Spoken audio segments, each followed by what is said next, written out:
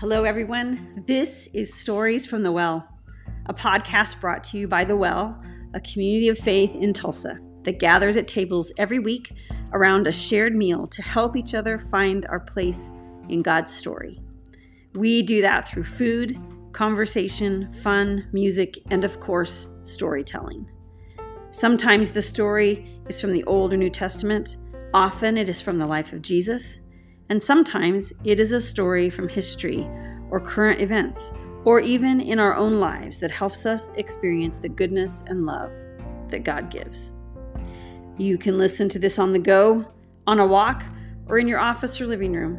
You can also listen alone or gather around a table with snacks or a meal and listen with friends and family. The hope of all our storytelling is that there is conversation and reflection that follows.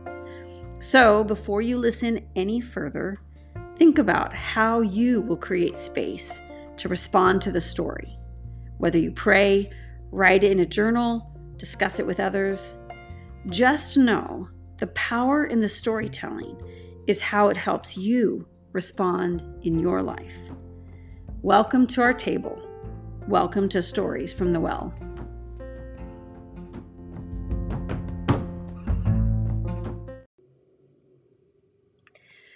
Welcome to part 2 of Lanie's story. I just invite you to buckle in and get ready for some great conversation, some good and heartfelt insights, and some honest reflections on her experience of deconstruction. Here we go. So this has been like the journey, right? This has been a hard journey. I mean, and this isn't the first time Lanie's sharing this with me, but we have processed it together often, each step of the way. And you know, I think we've even had hard conversations. Like I said, I feel like I've grown as a human being and as a mother in going along this journey with Lanie and as she's grown. But I wanted to give you, we've kind of touched on it a little bit, but when you got to this place of like being able to kind of sort through and parse through things that, kind of the wheat and the chaff, like what stays and what do you let go of? What did you experience, good and bad, as a response to this journey from people? Well, I think, I'll start with maybe how people responded that were not as not as welcome. Like, I wish they hadn't responded this way. I mean, these responses teach you a lot about where Christianity is, and what needs work. The first response that people have said to me and about me are, "You were not even a real Christian."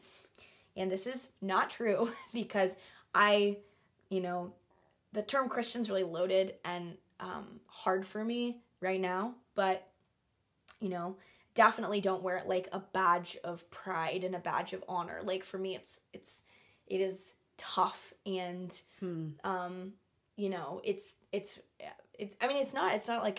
it's not something that when you go out into the world, people are like, "Oh yeah, they're a Christian." Like, it's like, "Oh yeah, they're a Christian." I think that's the way a lot of people respond, yeah.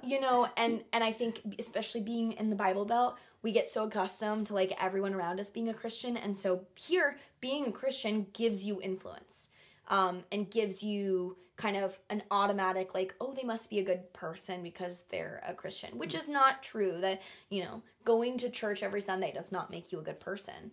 But we kind of subscribe that morality to that. So then people I know that are part of the LGBTQ community, if I said I was a Christian, like, that might automatically put a barrier between me and them because of the institution's general stance, which is not my stance. But I, and not, but so that term is really loaded for me. But they said, "Oh, you weren't even a real Christian." And way back when I was I would tell you I was a Christian. I wasn't it's crazy. Like, I've said it before earlier in the podcast, like, I think people thought that I was a model Christian.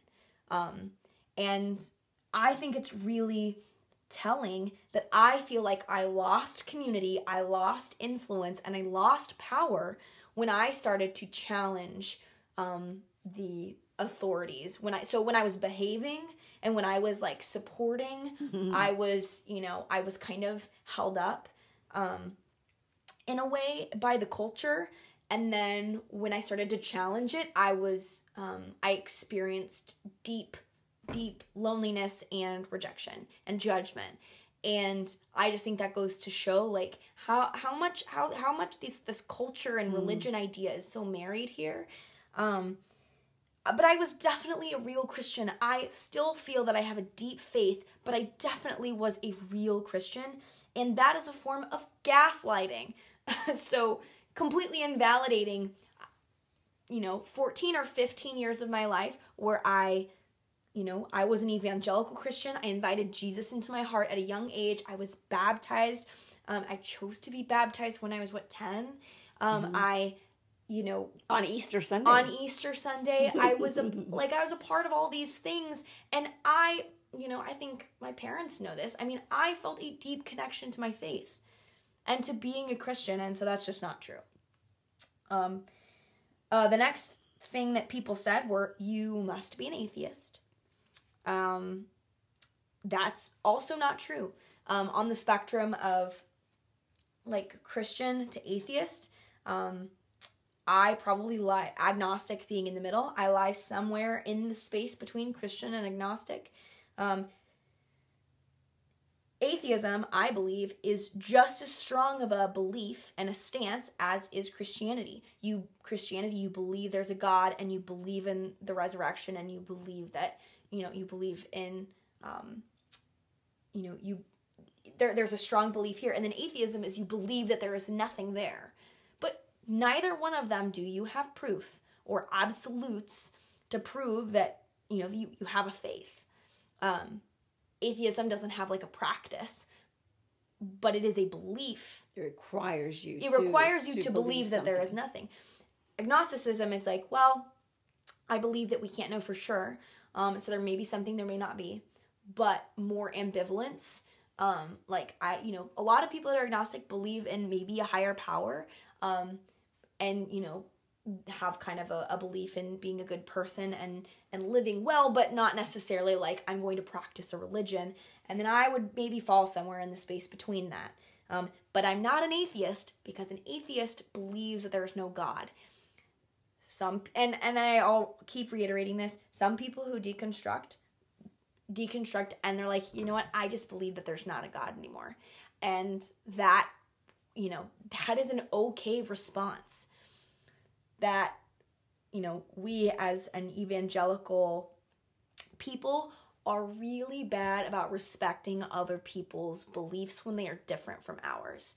And so that is a potential outcome of deconstruction. Also becoming agnostic, also being something else entirely. Again, all people's deconstruction journeys are different.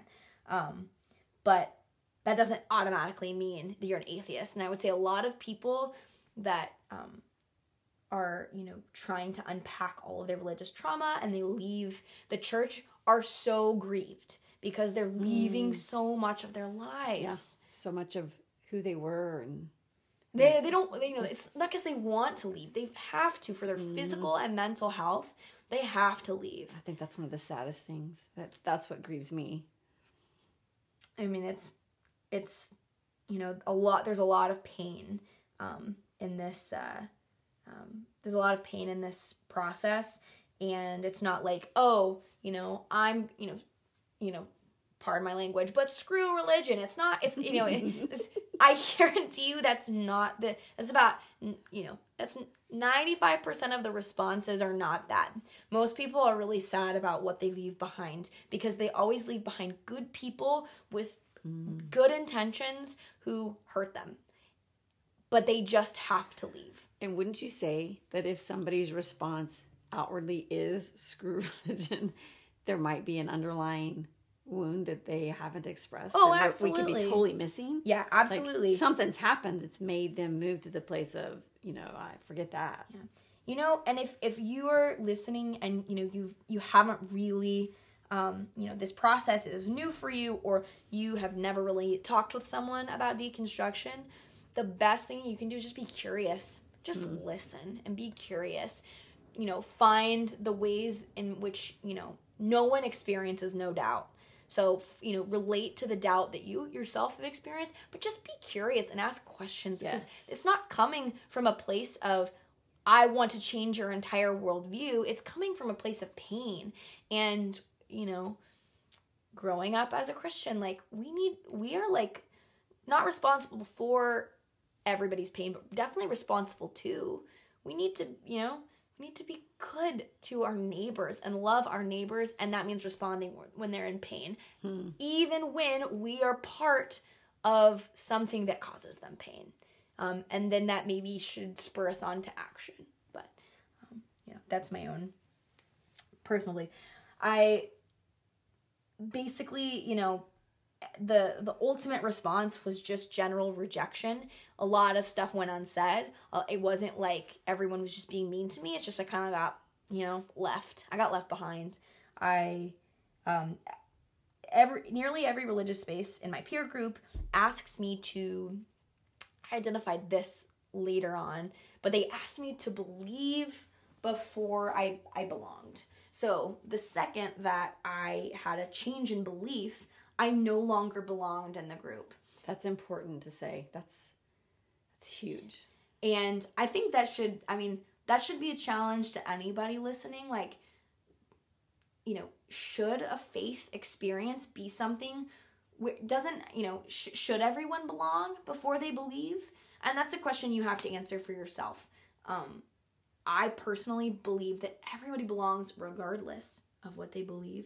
And that's how the church should play out. That's not always what that's not what I see in practice. Maybe something we say from the pulpit, but it's definitely not, I don't think it's done very well in the evangelical church, at least from my experience. And I challenge people to be really skeptical when, acceptance to a group is based on your beliefs, because that's making your belief your identity. And that's just so painful when it changes. Also, don't we want to be people that have open minds and our beliefs change?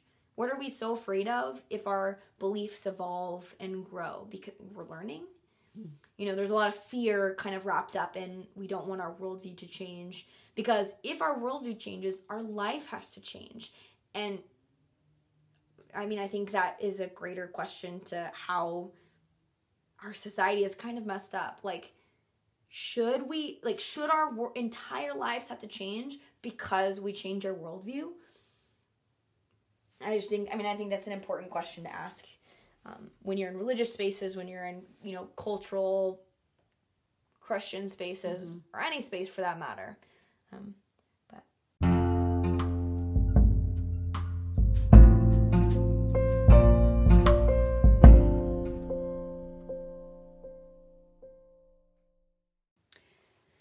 Tell me about your safe spaces.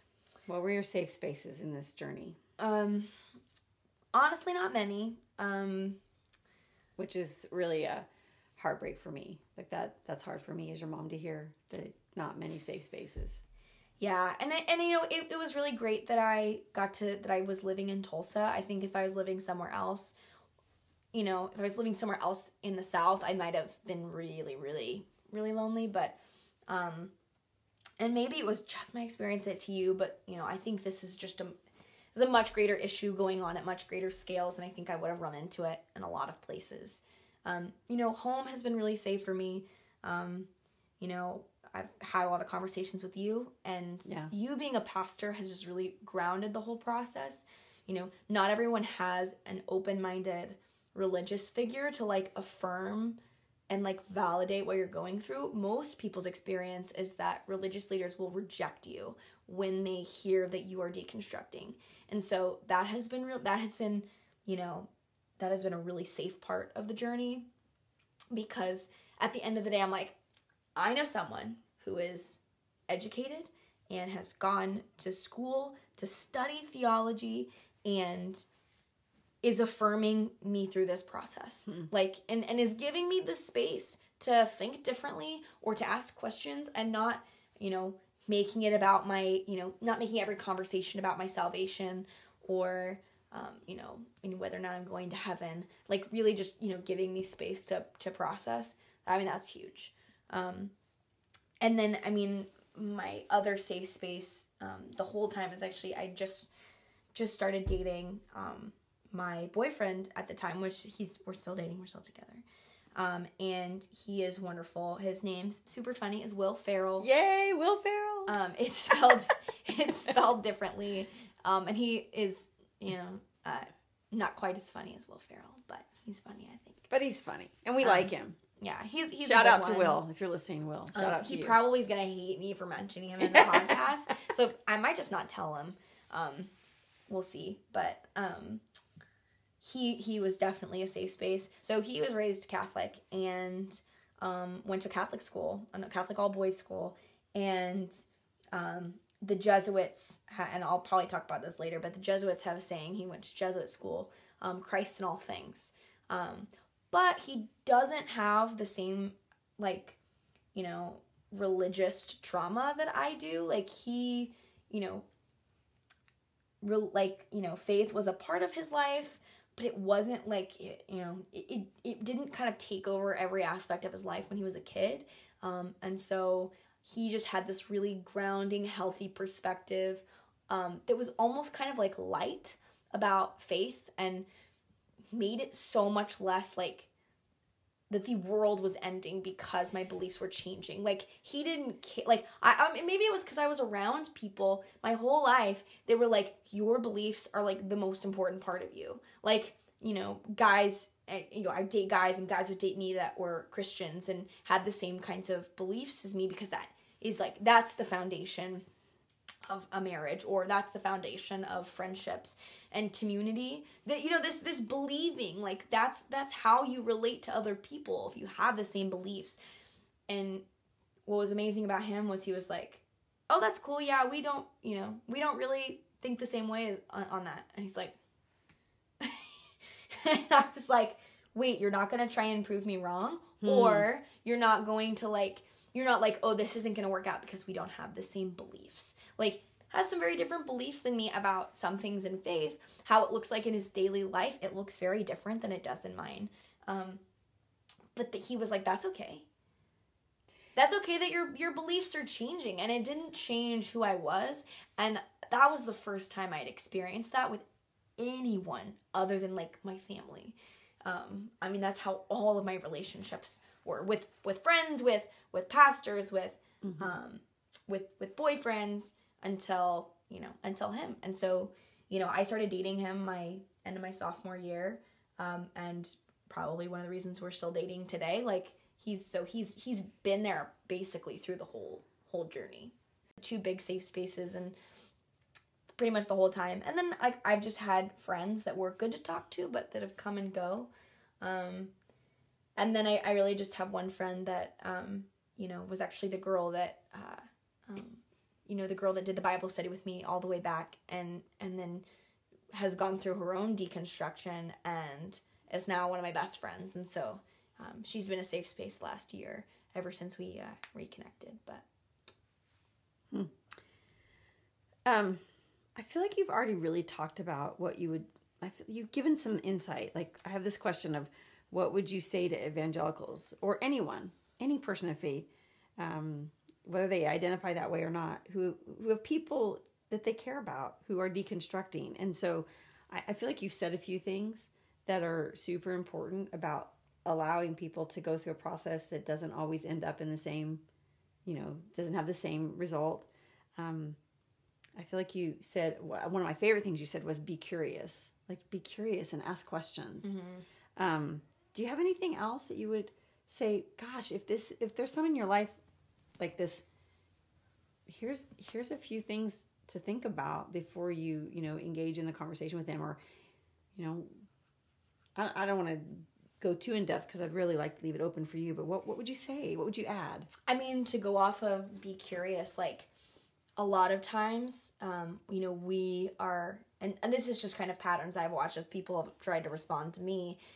People get so wrapped up in their own insecurities with their own doubt that they are not really allowed to show, that we then impose that on other people. So don't make it about you and your insecurities with doubt. I'm here to tell you, you are allowed to doubt. You're allowed to feel it. And if not everything needs to be tied back to the Bible, but if you want a biblical example, literally open your Bible and there's an example of a person in the Bible that has experienced doubt in their faith. Like, it's everywhere. It's all over the place. So the fact that we get really weird when people ask questions and challenge the authorities and powers that be, that says more about the political influence of the church than it does the actual faith and religion. So anyone who's actually, if you're doubting, like, that is part of the human expression of faith, and it's okay. But if you have insecurities about your own doubt, like, you can bring those into conversations with people that are deconstructing, and it can be harmful. So, try your best to, be aware of what things you are working on, and what things the church has told you about doubt that maybe make you feel shame and trigger your shame about doubting and not believing and not belonging, and then impose that on somebody else. It's almost, when I hear you say that, I hear be curious, and then I hear, hey, let's be honest with ourselves first. Like, because you said no one is without doubt. But sometimes we treat a person who's deconstructing as if we have no doubt, right? Yeah. So because we're insecure about our own doubt. So let's be honest. Let's deal with our own dishonesty, our own insecurity first, and really be. And that doesn't mean, oh, now that I've dealt with it, now I can tell you. So that's not what we're saying either, right? We're saying let's be honest with our own doubt, but also then when we realize that, the reason we say that is because then you can understand a little bit more of what this person is going through. We're not going through it to say, okay, I've been through it, now let me help you. That's not what we're saying either, right? Yeah. Right. I recall a story I learned so long ago, probably in Sunday school, about a man who saw dust in the eye of his partner, his fellow man, and he says, "Here, let me help you get the dust out of your eye." And Jesus is like, he's like, "Get the plank out of your own eye first." So, I elaborated a little bit. One of the great things about deconstruction is it allows you to add humor and levity, a little sarcasm, just a little, to biblical stories that you grew up hearing. So that's an added little bonus and benefit. I feel like my Bible humor is elite because of it. So, because it's all up there in my brain, and so now I have to get it. Get it out. I have to use it still. But jokes aside, that's actually a really important story. And it definitely applies here. We do have to, we have to be honest. I love what you said. We have to be honest with ourselves before you kind of engage in this conversation with someone else. Another thing, I've said this is often an extremely painful process with familial and community rejection and religious trauma. And I was super fortunate that my immediate family, was so willing to have these conversations with me and so affirming.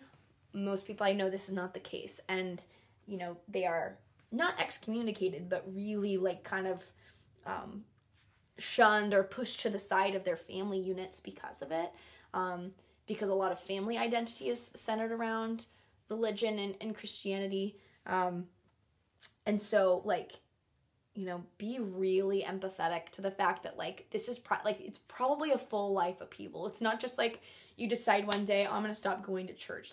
People spend a lot of time grieving their time that they the time that they have given, the money that they have given, the relationships that they are having to leave and sacrifice. And they can be family, they can be communal, they can be peer-to-peer. There's a lot of pain there, and so just be really empathetic and listen, because it's not easy. And let's add here, we didn't talk about this earlier, but let's add here, I think we have to be, if we're going to be very, very empathetic and very, very careful and very, very curious, I think we should be very hesitant or careful to be like, I'm praying for you. Oh my gosh. Yeah, you know what? I should have said that earlier. Because you know what? I just want to say, I certainly have prayed for you all the way through college, but not in the way of, if I don't pray, Lanie won't, you know. I'm sorry, you're not that powerful. Hate to break it to you. So I just think we have to be really careful not to weaponize the phrase, I'm praying for you. I absolutely pray for people, but I do not pray for them in the way that I think I know exactly what God is doing, you know, in their life or how it's going to work itself out. And so I wanted to insert that. And you know what? I'm not saying that I don't think prayer, I'll be clear. Like, I don't think that prayer is not powerful, but if you know, like, prayer is weird because it's like, you know, it's important for us to pray, you know, but prayer means a lot of different things for a lot of different people. Mm-hmm. And a lot of times prayer turns out to be our own agenda, you know, and also I hate to break it to you, but I'm pretty sure if God has a different agenda, God's going to go with his own agenda. So, like, you know, your prayer is important, but there are, like, you know, this is not about prayer. Like, there's a lot of perspectives, I'm no theologian. I don't know the theological intricacies of prayer. But it is, you know, we're really talking about praying in the context of, I'll be praying for you. Like, with this southern backhanded undertone of, you know, you really need my help. Which, like, again, that's the dust, the dust in the eye, plank in the eye story. So that's another important thing. I mean, that's just part of Christianese. Like, the way that we communicate in order to be, like, accepted, we say certain phrases and we say certain things. Some of those things I have since deconstructed. Some of those things can be harmful. And I also consent to my mom praying for me. I'm not like, Mom, I don't want you to pray for me. Some people are so wounded by the church, they ask, I don't want your prayers. I don't want them. That's important. Are we just like there's people out there, they're like, I don't want your prayers because you're just going to pray for me to get saved. And that's not the point. You don't think I'm saved, but like maybe I still think I'm saved. Like, it, you know, it's so complicated. And that kind of attitude and that kind of mindset is what gives us this ginormous superiority complex. Like, it's not, that's not our job, to decide where people are going and when they need our help, especially if they're like, hey, I need some space from religion. And part of that might be, I don't want you to pray for me. I don't want you to feel like you have to fix me because I'm deconstructing, because I'm questioning power structures. All those things, such good things for us to keep in mind. And I even think about, if there's any parents of college students or young adults listening, I hope this leads to some really humble, honest, welcoming conversations in families. I really, really do. And for parents who are, of little kids, like how they help their kids grow up, and identify their faith and their understanding, and for friendships, and like there's just, I think you said something that is so important, and in terms of when this happens, like some of the most crucial spaces of your life, friendships, family, faith community, like it's very sad to me that it can just evaporate because a person has the courage to say, I'm not sure. So I just really appreciate you digging into that and really giving some insight for folks who are listening on how we do this for each other, with each other, and for ourselves.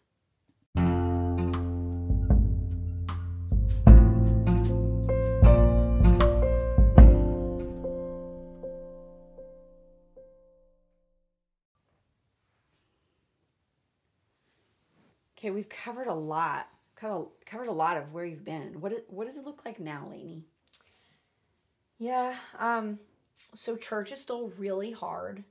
Last time I went to a church, it's about a year ago, and this was like a traditional church building. And I went to like a traditional church service. However, it was an affirming church, shared more of my values, and I went with a close friend, and it was so painful. I mean, I sobbed. Like, I could not stop crying. And I'm like in the service, I'm like near a bunch of people and strangers, and I'm crying. And it's not good crying, it's bad crying. Like, it didn't matter that it was like, I was with even close friends. Like, it was just a little traumatic. And because so much has happened to me and in my faith journey past couple of years, I think it's going to stay hard. I'm not sure I can go into a church building for a good long time. I think that's okay, because again, that's not the end all be all of faith. We like to think that it is sometimes. But also something that the pandemic hopefully has taught, some of the evangelical community is that, that faith and, this faith can be exercised when 2 and 3 people gather. Yes. When they share a meal, like at the well, or just together as a family or as friends. Like, it doesn't always have to happen in a church building because we can't gather, but, our expression of faith can be everywhere else in our lives. I think it should be. Well, I think it should be, and I also think that's how it was originally intended. But so church is still really hard. But something that I think is has also been really important to me. I value Jesus as a teacher. I'm gonna make a quick caveat here that this, by no means is this like an apply all to every single person that has gone through deconstruction. I feel, and maybe it's because I have a really affirming religious leader in my life who allows me, gives me this space, but not, whatever the reason, this may not be helpful to other people deconstructing. Like, applying the Bible, applying Jesus, applying religion, and looking at it in a new way, it might be too damaging, it might be too painful, and it's not your job to decide. So just, don't use this as I heard someone who deconstructed talk about this. This is probably not a helpful thing to say to everyone. But it helped me, and it's been important for my own individual personal journey. But I value Jesus as a teacher. I think he was cool. Time and time again, to reference stories of Jesus in the Bible, he challenges the dominant religious institution of the day. Like, he is going and challenging the religious leaders who have all the power. They don't like him because he's countercultural. If you'll remember why he, died on a cross in the first place, he was rocking the boat all the time. Yes, he performed miracles, but he was challenging refusing to uphold the power structures. He was critical of the religious culture.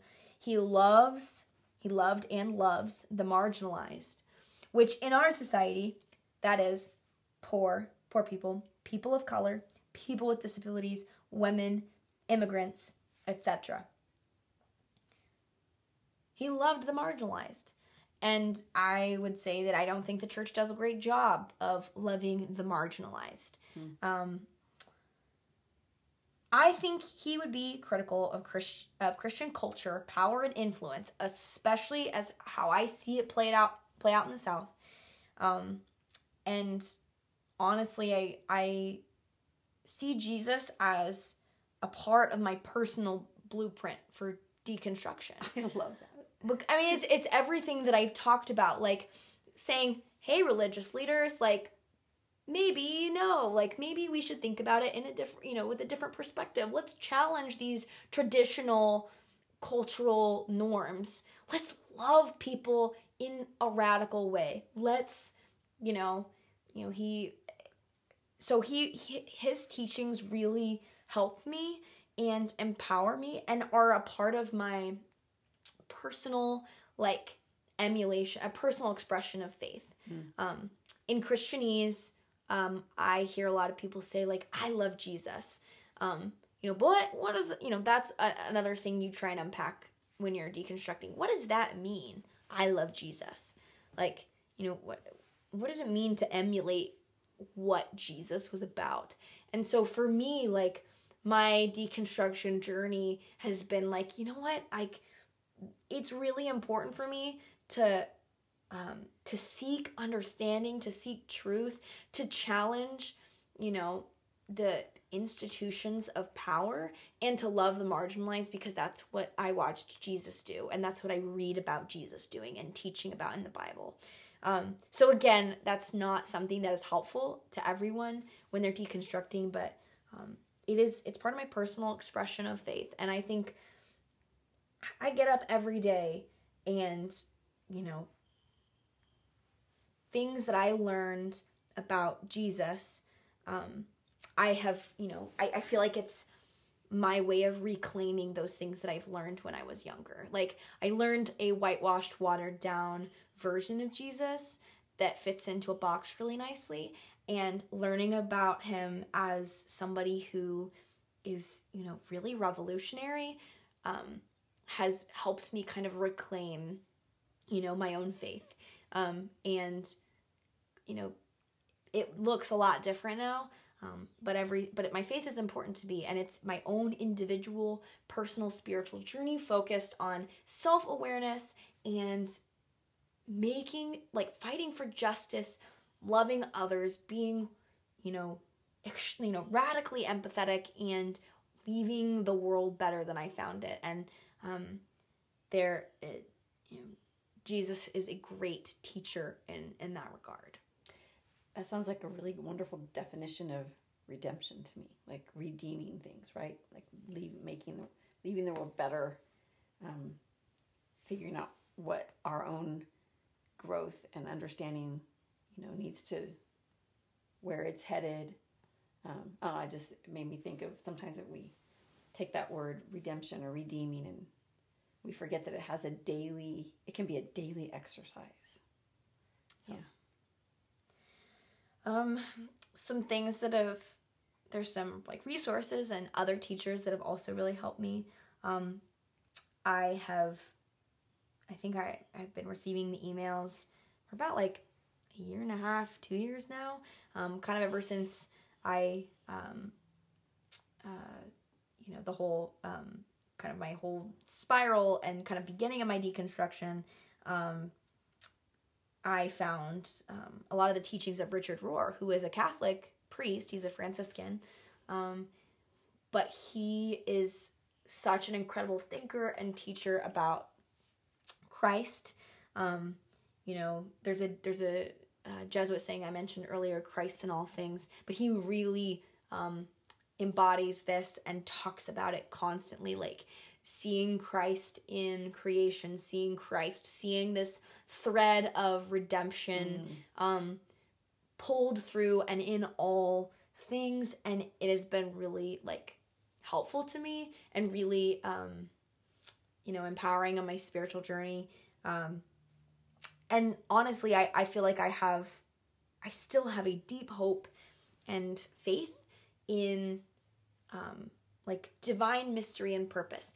Some days I'm like, I could be just, I could just be screaming into the void. I don't know. And I think that's okay. But I choose to believe. I think there's something else. I think that there is a purpose. I think there are things that, at least at this time, we can't explain with science. And, part of me hopes that there is a deeper purpose. So that's kind of where I'm at. We have good, robust conversations, right? About things that you're like, no, I think that. And I'm like, oh, that's not where I am. Yeah. I would even say like, I've talked about kind of you giving me space. I think our conversations would go very differently if you somewhere in like, you're actually a pastor. Like, this is your vocation. And, most pastors and most religious leaders have kind of rejected my attitude, or at least some of my opinions and my perspectives. And so, a lot of them on the basis that, they're evangelicals and it's their responsibility to save me or help me make sure I check all the boxes so I'm saved. And like, honestly, good intentions, if you really think that if that's what you're worried about, I mean, I'm sorry that you have all of those burdens, that you're constantly worried about everybody else's salvation. But somewhere in there, you had to be like, you know what, like, these conversations do not have to be about Lanie's salvation, or these conversations, like, I don't have to be responsible for that. And also just basically giving up control and saying, God's got this. Like I believe in God, and I believe God is big enough for these questions. Like, actually, that's actually what living it out looks like. You had to give up control of what it looks like, because you don't know. You don't know what happens after, but you gave up some control, and you're like, you know what, God's big enough for this. And also letting my personal journey be my personal journey, as opposed to a reflection or an absorption of yours. And so I think our conversations would go very differently if you didn't, like, somewhere along the way decide that that's what you were going to do. But you did, and you did it because you were prompted by love for me. And but also you had some emotional awareness. And I think if you're trying to have these kind of conversations with someone you don't, like, have the same beliefs about, like, take a second and try and understand where you're coming from, what your emotions, what your body is telling you about, like, how you're probably going to react. And you might have to let go of some control, but I feel like those are conditions in which have allowed us to have these really good conversations. And, you let me rant about all of the injustice I see perpetuated in the name of God by church. I mean, I have been on many a tirade, and you just give me space for that without letting it, without, one, shattering your worldview, but also you, like, learned from me, and you were willing to listen.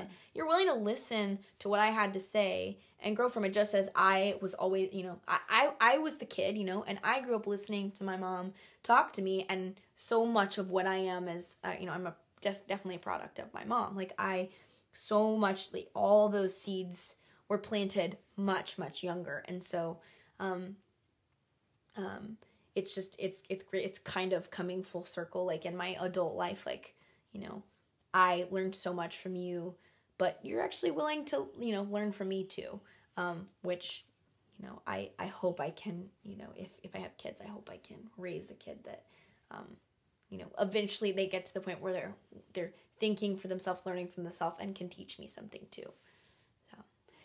Yeah, that's what I was going to end with, was that, I think one of the great privileges of being a parent has been not only teaching my kids, but the things that I think have been more than that has been listening, which I don't always listen well. So I just want to put that out there. It's not been perfect. Yeah, sometimes I've already got my idea formed in my head, and I'm not listening to what they're saying to me, and they're like, "Did you just even hear what I said?" But learning to listen and, like, learning from you, and being able to have my kids correct me or challenge me. Again, not smooth sailing. Lanie, I can think of several hard conversations where I was like, what? But then when I went away, I was like, oh my gosh. Like, so I think learning from our children is so important as they grow. We dug deep here, but we also have a lot of fun together. I was just thinking, and you may have something, I don't know. I was just thinking of, like, we're getting ready to have a road trip. And that's been some of our favorite things, to, like, get out and go do stuff together. But her senior year of high school, we had this really fun trip to New York City and just got to experience a city together. And we actually found out we're pretty good travelers together, didn't we? Mm-hmm. And we're actually very different personalities, but we kind of are a good fit. We're compatible travel companions. Yes. And so we just had such a great time going to New York City, and we got one of my favorite memories is we have a really good friend who was working in New York, kind of doing some Broadway stuff at the time, and got us $40 standing room tickets to Hamilton. Oh, it was so fun. It was like the highlight of the trip. And so we had to stand through the whole thing, but we were in there. Yeah. And we got to see it, and that was incredible. And it was cheap. It was cheap. Yeah, so Dad was happy too, because it was not as expensive. And then I will say, probably in light of the funny, just a funny story where Lanie taught me, she began that very early. I think she was 2 or 3 years old in the car. And I just, I've calmed down a little bit, but I'm a little bit of an irate driver. And so I say things and say things to other drivers while I'm in the car. And you can imagine where some of those comments are, what, the names that get called or stuff. But I remember one day I'm driving along and somebody probably cut me off or something, and I had a few choice words, and the little voice in her car seat behind me goes, "Mommy, who are you talking to?" I was like, oh my goodness, there is a child in the car. I can't believe I'm sitting up here doing this. And so one of my moments of my humble moments of going, I'm not being a very good influence right now. But I just remember that little voice, "Mommy, who are you talking to?" Like, that jerk over there. No. So.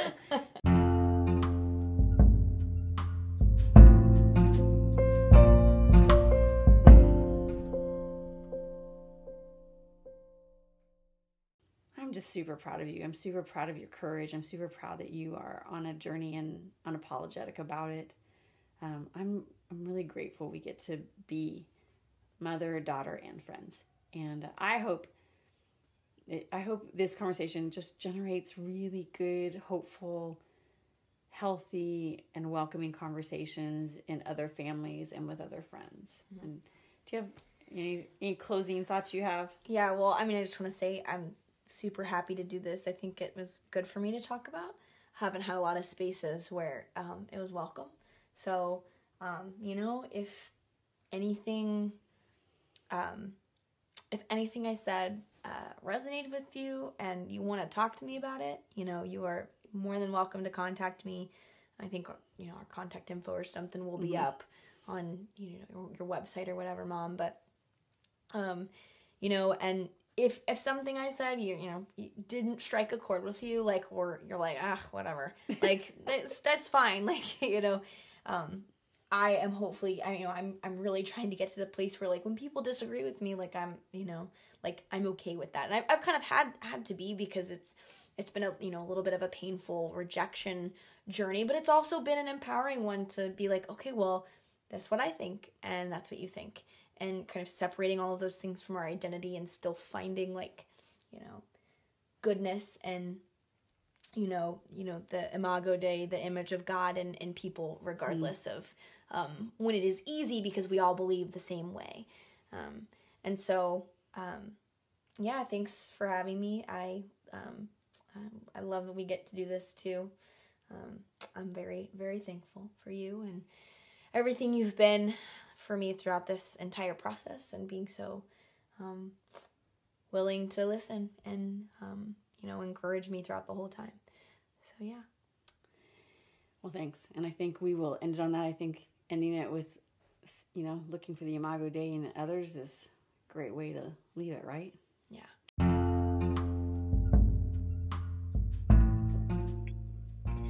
I'm so glad you joined us for Lanie's story. I'm so grateful that she was willing to step out and be courageous and talk about her experience. I don't want to say much more, because I think there's so much that we can just hold in this story right now and wrestle with, or think about, or pray about. There's just a lot. And so I want to kind of leave it there, except to say that if you would would love to chat more about this. Lanie made this invitation also. We would love to hear from you. We've put our website and email addresses and ways that you can contact us in the show notes. And we would just love to chat with you. And I will just finish by saying the words that Lanie shared with us, to stay curious, to listen to each other, and to remember that people are on a journey that is very personal, that is connected to all the parts of their life. And if we are to love people as Jesus loved us and all those around him, then we need to think about how best to love our neighbors and our friends and our family. Grace and peace go with you this week.